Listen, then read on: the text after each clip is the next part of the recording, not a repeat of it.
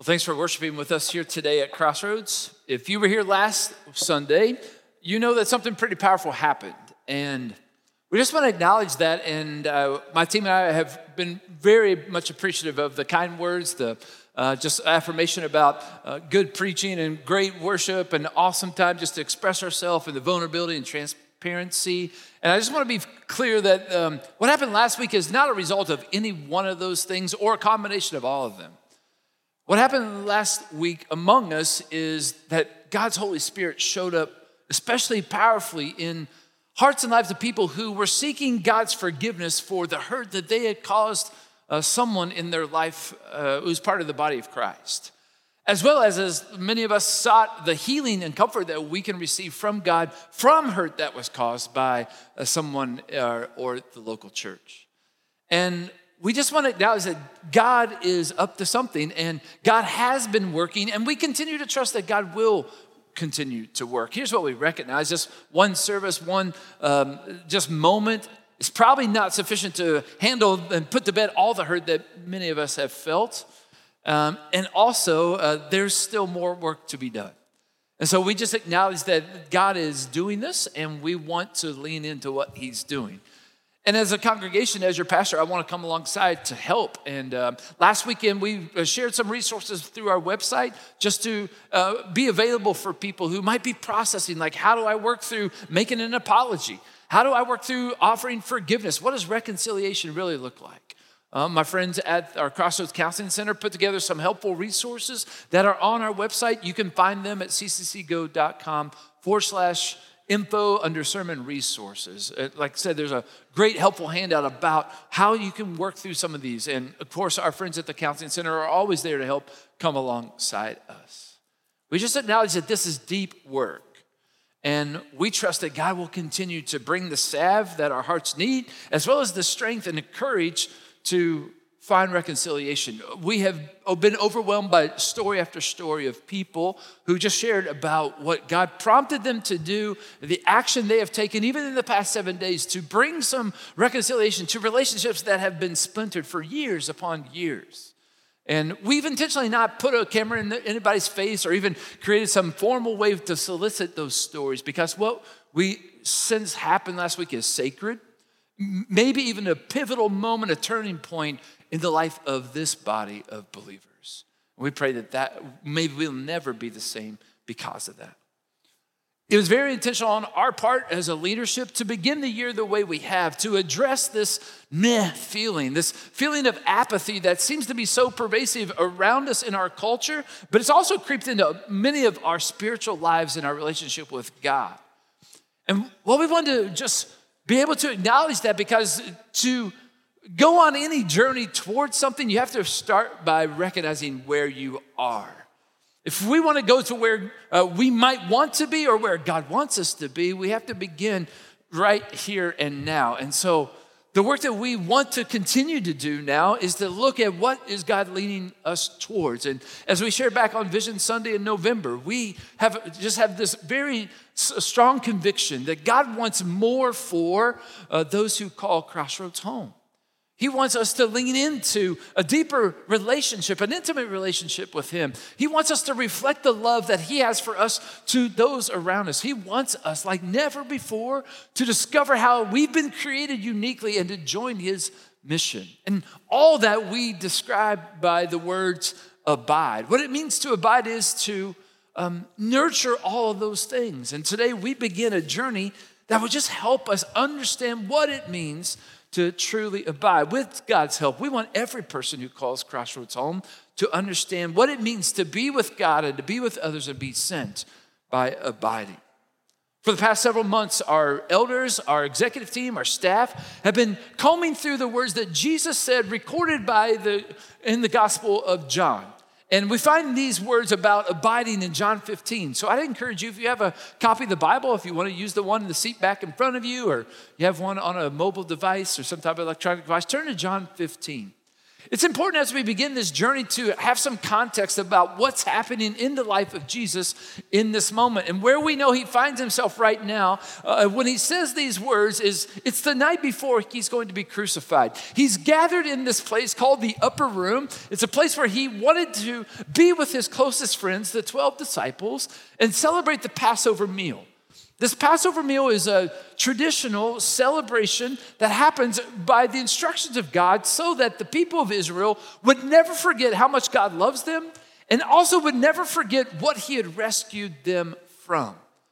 There are very specific details and instructions that God gives to the people of Israel to commemorate the Passover meal. And maybe if you're reading through the Bible with us this year, you've made it now through the book of Exodus, and you've been able to read the account of God leading the people out of Egypt through his servant Moses, performing miraculous signs, and then commemorating this meal to be celebrated. I also want to just say a word of encouragement to you out there who might have said, yeah, I started that and it got to like mid-January and I kind of just flamed out and like I just kind of quit. I want to just encourage you, or if you feel like quitting, I just want to encourage you to stay engaged. The whole purpose of reading through the Bible is to get to know God, to engage him through his word. It's not a race and there are no cookies when you make off that final checkbox, all right? So go deep in just getting to know God. That's the whole purpose of that reading plan.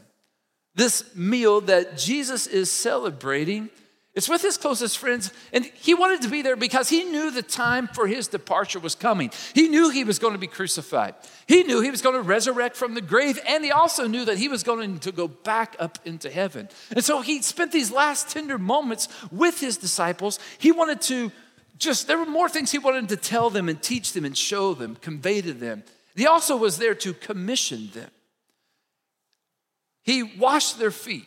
He instituted the Lord's Supper. He pointed out how his body was going to be broken and he was going to bleed, much like the Passover lamb that they had just enjoyed eating. It would be the ultimate fulfillment of God's plan to reconcile humanity back to him. And he spent some time predicting what was going to happen to him as well as what was going to happen to them. I'd encourage you to find some time this week to read all of John 13 through 18 to kind of get this full picture of all that Jesus is demonstrating and communicating to his followers, both then but also us now. Some commentators note that when Jesus says these words in the last verse of John 14, "Come now, let's leave," that he actually stands up and they leave the upper room together. Now, the they is 11 disciples in Jesus, because by this point, Judas has already headed out to gather the religious leaders and the temple guard to go and arrest Jesus. But Jesus and the 11 disciples, they make their way from the upper room and they go down through the city of Jerusalem. They pass by the temple, which is open all night because the Passover had so many people in town to worship. The gates were wide open and they passed the temple. They made their way through the Kidron Valley, which was outside the walls of the city. And they come to this place called the Garden of Gethsemane. It was a full moon that night. We know that because the full moon indicated when the Passover was to be celebrated. And so they could see everything around them. I like to think that as they made their way into the Garden of Gethsemane, they passed a mountainside that was covered with vineyards, with lots of vines. And it's along the way, or maybe it's when they get to the Garden of Gethsemane, where Jesus says these words recorded in John 15 and 16. And it begins by him saying this: "I am the true vine, and my Father is the gardener." Now, this image of a vine is not a new or unfamiliar reference point for those who were in the ancient world. This was an agrarian society, so they grew everything that they ate and that they drank. It was common. It reminds me of a comedian I heard one time who says he'd been getting these postcards from the Visitor Bureau of California that said, "Come to California and walk the vineyards of California where Julio and Gallo walked." He said, "You people in Indiana need to get on the stick. I mean, a vineyard is just a grape farm, and you guys have corn farms, so you need to say, come to Indiana and walk the cornyards of Indiana where Orville walked and popcorn was created," right? Just made me think of that as I was reading through this moment. A vineyard was significantly spiritually significant because the people of Israel were often referred to as the vine or vineyard of God, all throughout the Old Testament. One of the moments is in Psalm 80, where a guy named Asaph wrote this poetic description of God and his people relating to a vine. Look what he says. You, meaning God, transplanted a vine from Egypt. You drove out the nations and planted it. You cleared the ground for it, and it took root and filled the land. The mountains were covered with its shade, the mighty cedars with its branches. Its branches reached as far as the Mediterranean Sea, its shoots as far as the Euphrates River. In poetic language, Asaph praised God for how he chose the people of Israel as his own and blessed them, rescued them from Egypt, and then multiplied and prospered them in the promised land. This image of the vine had become kind of a national symbol for the people of Israel. There was a Jewish coin that had a vine stamped on it. And the gates that those disciples passed that night at the temple were ornately decorated with a gold vine. People describe this gold vine as like a Christmas tree. People would actually come and hang like ornaments on this vine as an act of worship when they were headed to the temple. But the people of Israel rebelled against God and they disobeyed him. And that prompted the prophet Isaiah to write his own song. And this song is much less flattering. Look what he says. He said, I'll sing a song for the one I love about a song about his vineyard. My loved one, God, had a vineyard on a fertile hillside. He dug it up and cleared it of stones and planted it with choicest vines. He built a watchtower in it and cut out a winepress as well. And then he looked for a good crop of grapes, but it yielded only bad fruit. God speaking, he says, now you dwellers in Jerusalem and people of Judea, judge between me and my vineyard. What more could have been done for my vineyard than I've done for it? When I looked for good grapes, why did it yield only bad? He continues to say this, now I'll tell you what I'm going to do to my vineyard. I'll take away its hedge and it will be destroyed. I will break down its wall and it will be trampled. I will make it a wasteland, neither pruned nor cultivated, and briars and thorns will grow there. I'll command the clouds not to rain on it. The vineyard of the Lord, Isaiah said, is the nation of Israel, and the people of Judah are the vines he delighted in. He looked for justice, but he saw bloodshed, for righteousness, but he heard cries of distress. When Jesus tells his disciples that he is the true vine, he's making a very powerful statement. He's saying, I am the fulfillment of all that the people of Israel should have been. I'll produce the fruit, the farmer, the gardener, the father, the vine dresser, some translations say, what he desires for his people. This statement by Jesus is actually the seventh I am statement that John records. John records Jesus as saying these, I am the bread of life, I'm the light of the world, I'm the gate, I'm the good shepherd, I am the resurrection and the life, I am the way, the truth, and the life, I am the true vine. What Jesus was saying in all of these very short I am statements was, I am God.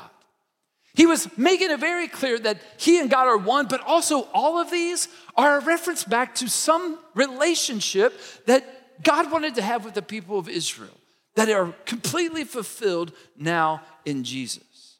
It's made possible to all people. In fact, it's no longer about being Jewish, it's about Jesus.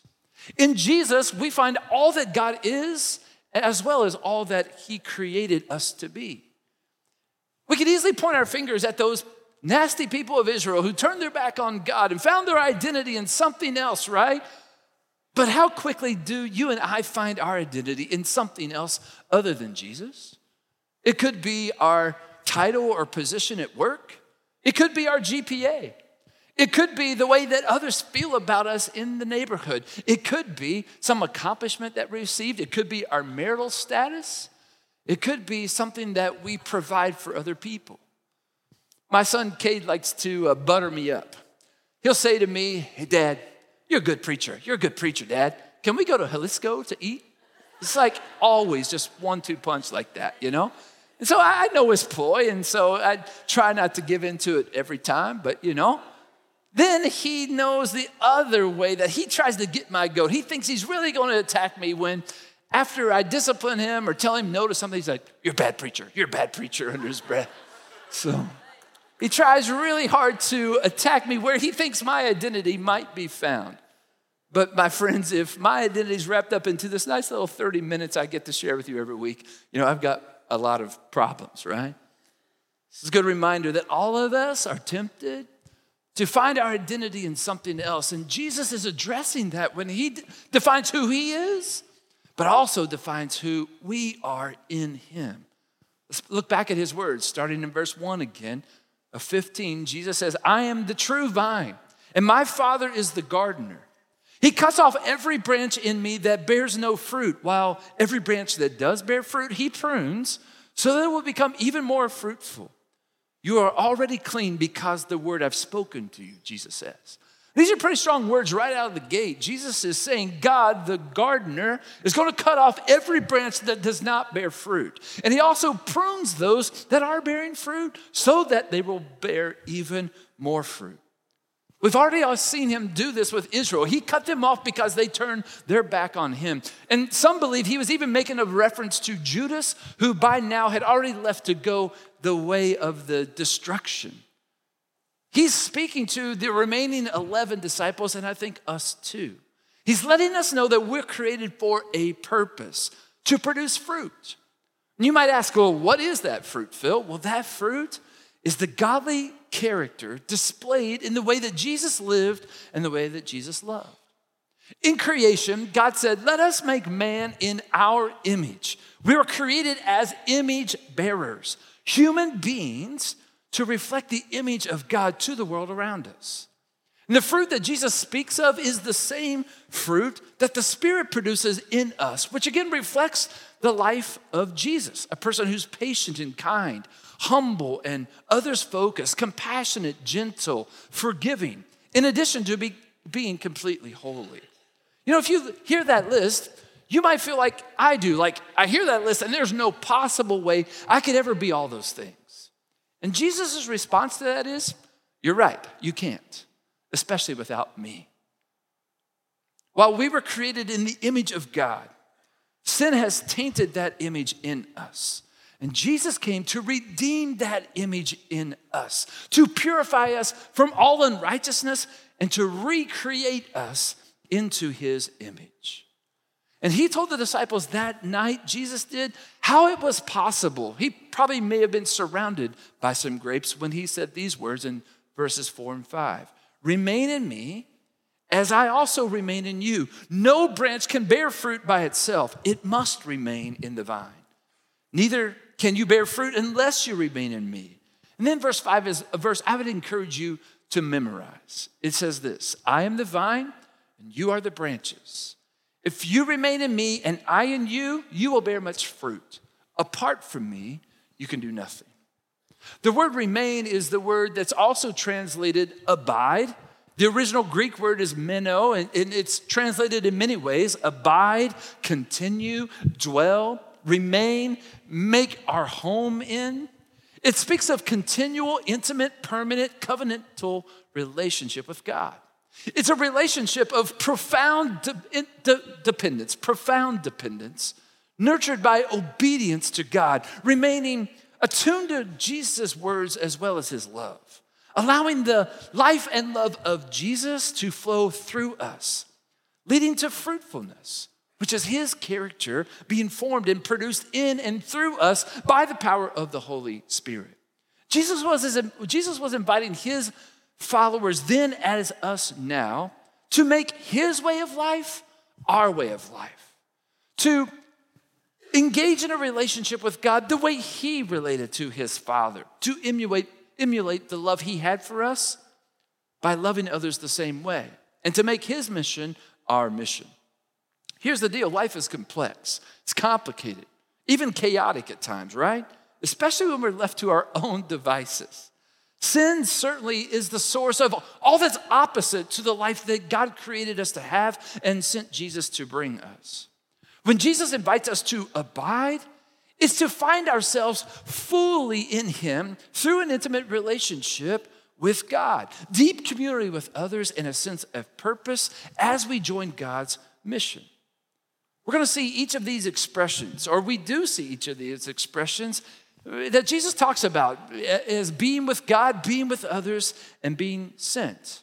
all from John 15. And as we go through the next couple weeks, we want to go deeper into what it looks like to being with God by engaging in God's word and prayer, being with others, having sincere love for those around us, and being sent by discovering how we're uniquely created and how we can join in God's mission. Jesus says that the key to living this way, this life we were created for, to experience life to the fullest, to flourish, is by learning how to abide. Abide is not passive. It's a deliberate choice that we make to admit that we are not capable of living this way on our own, that we can only find true life in Jesus, who is the way, the truth, and the life. It's about resting and learning how to trust God's way and letting him to lead us. It's about yielding to the Holy Spirit as he puts to death those things in our life that are of the sinful nature. Things that are like selfishness and judgmental, being vengeful, those tendencies and urges and desires that more look like the flesh than they do the life of Jesus. To bring out the character that's reflective of Jesus. It's about identifying the ways that we've been gifted, the passions and experiences that God has given us that are helpful for moving his kingdom forward, to share his love to others in tangible ways. And none of that, my friends, feels passive. To me, passive is like sitting around on a Saturday afternoon in my sweatpants, watching two teams play basketball that I could really care less about, and all the while not spending much time reading my Bible, prayer, or with my family, while the upstairs bathroom has a leak in the bathtub and I don't do anything about it. That's what passive looks like to me. I've seen that here and there, right? Jesus says, abide in me and I'll abide in you. Jesus says, I'm the vine and you're the branches. We're in this together. You'll bear fruit if you remain in me. If you don't remain in me, you won't. Now, I'm no viticulturalist. That's a person who knows a lot about vineyards and vines. But I've been reading about this, and I've discovered a few things, and one of those things is this. It's the sap that flows from the vine to the branch that provides all the nourishment that the branch needs so that it can have a blossom which produces fruit, a grape, or for that matter, any type of fruit. The strength is provided by and through the vine. Spiritually speaking, the Holy Spirit is that sap. It's the power by which the fruit's produced in our lives. You and I can earn a living. We can raise our children. We can practice generosity. We can get good grades. We can be recognized at our workplace. We can even lead an organization and not abide. But there is no possible way for us to have the character of Christ in us without abiding. Abiding will require all of us to carefully and thoughtfully consider if we just want to remain apathetic or if we feel like there's something better, something more, something else. Maybe it's something that is more fulfilling than all the pleasures and desires that we have chased that have left us wanting. Maybe it's the grace that we need to relinquish the hate and bitterness we feel towards someone. Maybe it's the strength to pursue freedom from the addictions or the temptation that we've been fighting for years. Maybe it's the motivation to work for something more than just a paycheck. Jesus says the Father, the gardener, the vine dresser, as some translations says, he will cut off the branches that bear no fruit. He'll prune those branches in us so that we'll bear more fruit. I get a sense that he's doing this from within. That Jesus is taking those parts of our life that have choked out this good seed that's been planted in us, to use another agricultural reference that Jesus makes, right? Those things that are not of God that seem to stifle any growth or certainly any fruit being produced that can cause us to sever ourselves from God. But Jesus says that the Father doesn't want that to happen. He will cut off those places in our life that are not bearing fruit. Some translations use the word lift up instead of cut off, to speak of the the gardener who would pick up a branch that's down on the ground that's kind of in the shadows, that's not getting any sunlight, and to move that branch up and tether it to the rest of the vine so that it receives sunlight. And what happens when it receives sunlight? It starts to grow, and that blossom busts forth. Jesus says the Father, the gardener, the vine dresser, he does that with great diligence and tender care. He does that so that our lives would reflect more and more the life he created us to have. Life to the fullest. Again, the sense of flourishing. It happens by being in relationship with him, expressing love to others, and also joining in what he's doing in the world around us. That's when our lives produce fruit and really flourish. It's the care and the attention of the Father who wants us to flourish, to be all we've created to be, who will remove those things that sin has tainted and bring fruition to the life that he created us for. Abiding begins on the inside, where the Holy Spirit works to conform us to the image and likeness of Jesus, so that the fruit of righteousness that Paul prayed for in Philippians 1 would begin to blossom and produce the outward expressions of living and loving like Jesus, which are the true identifying marks that we are connected to the vine, that he is producing fruit in us and through us. If we don't see this type of fruit in our lives, then we need to do some careful evaluation into our current connectedness to the vine. If others do see this type of fruit in our lives, then they will be curious to the why and how we choose to live this way, and we'll be able to introduce them to the vine as well as to the gardener. You know, the pruning process is challenging. It's not always fun. It's not always pain-free.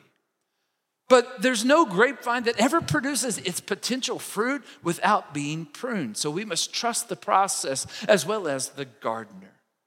You know, the gardener's hand is never closer to the vine than when it's doing the work of pruning.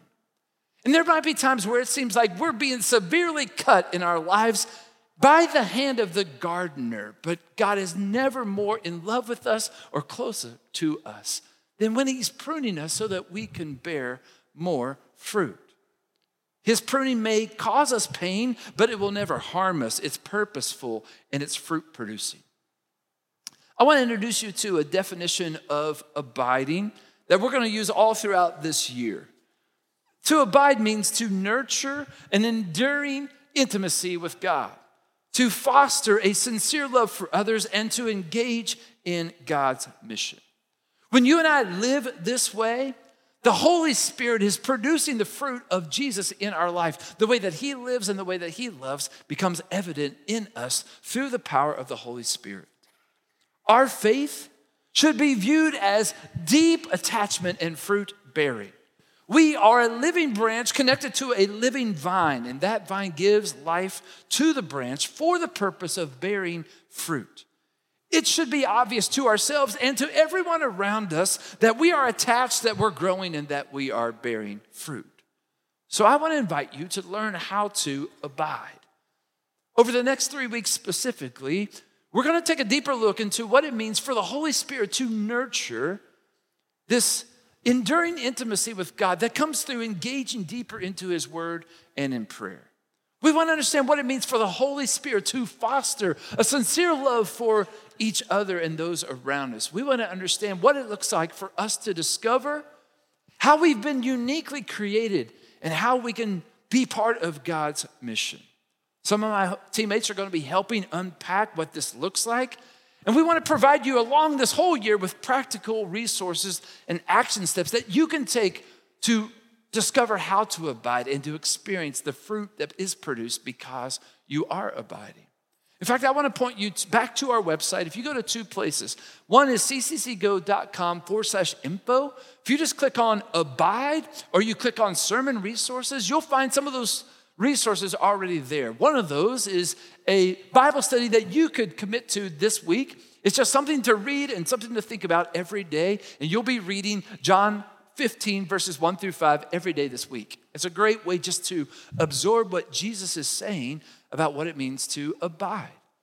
The second resource you'll find there is also something you can use in a group to discuss what it means to abide. And every week of this series, we'll be providing those for you so that maybe you're not in on reading the Bible through the year. This is something you could read every day throughout this series. Whether you're in a group of just you and your spouse or a group of friends, or you're in one of those, typical groups that meet in a living room near you. Any of those settings are a great place to use that study guide. I'd encourage you to join in this journey of learning what it means to abide, that we could experience the fruit that God wants to produce in and through us. When I look at that list of those I am statements, it's interesting to point out that all of them have something to do with nourishment or survival, sustenance. And it was that same mantra Jesus used that night in the upper room when in the middle of the Passover celebration, he took a piece of bread, he broke it, and he said, I want you to eat this. This is my flesh. I want you to eat my flesh so that you'll remember my body that was broken for you. And he took some of the fruit of the vine, probably some wine made from grape juice, and he said, I want you to take this and drink it. This is my blood. I want you to remember my blood that was shed for you when you drink this. Now, in that moment, Jesus was not, encouraging cannibalism. He wasn't saying literally my body and blood. What he was saying is your nourishment comes from me. And that's why every week when we gather together as followers of Jesus, we choose to take a piece of cracker and a little grape juice to remember his body and blood that was shed for us. To remember that that's where our salvation comes from, but also to never forget how much God loves us and how much he's rescued us from. In many ways, we're celebrating the Passover, but we're celebrating that our sustenance, our nourishment, our whole life comes from Jesus. And we're asking him to help us to abide in him. So that's what I'm going to ask you to do in these quiet moments, just to offer a prayer to God. Maybe you'll take it from those words Jesus said, God, I recognize that you are the gardener. Jesus, you are the vine, and I'm just a branch. But I'm connected to the life-giving source that provides everything I need for life and godliness. And Jesus, I want to stay connected to you. Help me remain in you and you in me so that there will be great fruit produced in my life and through my life, not for my glory, God, but for yours. Make that your prayer today. And I encourage you to offer that in the name of our Savior, Jesus. Amen.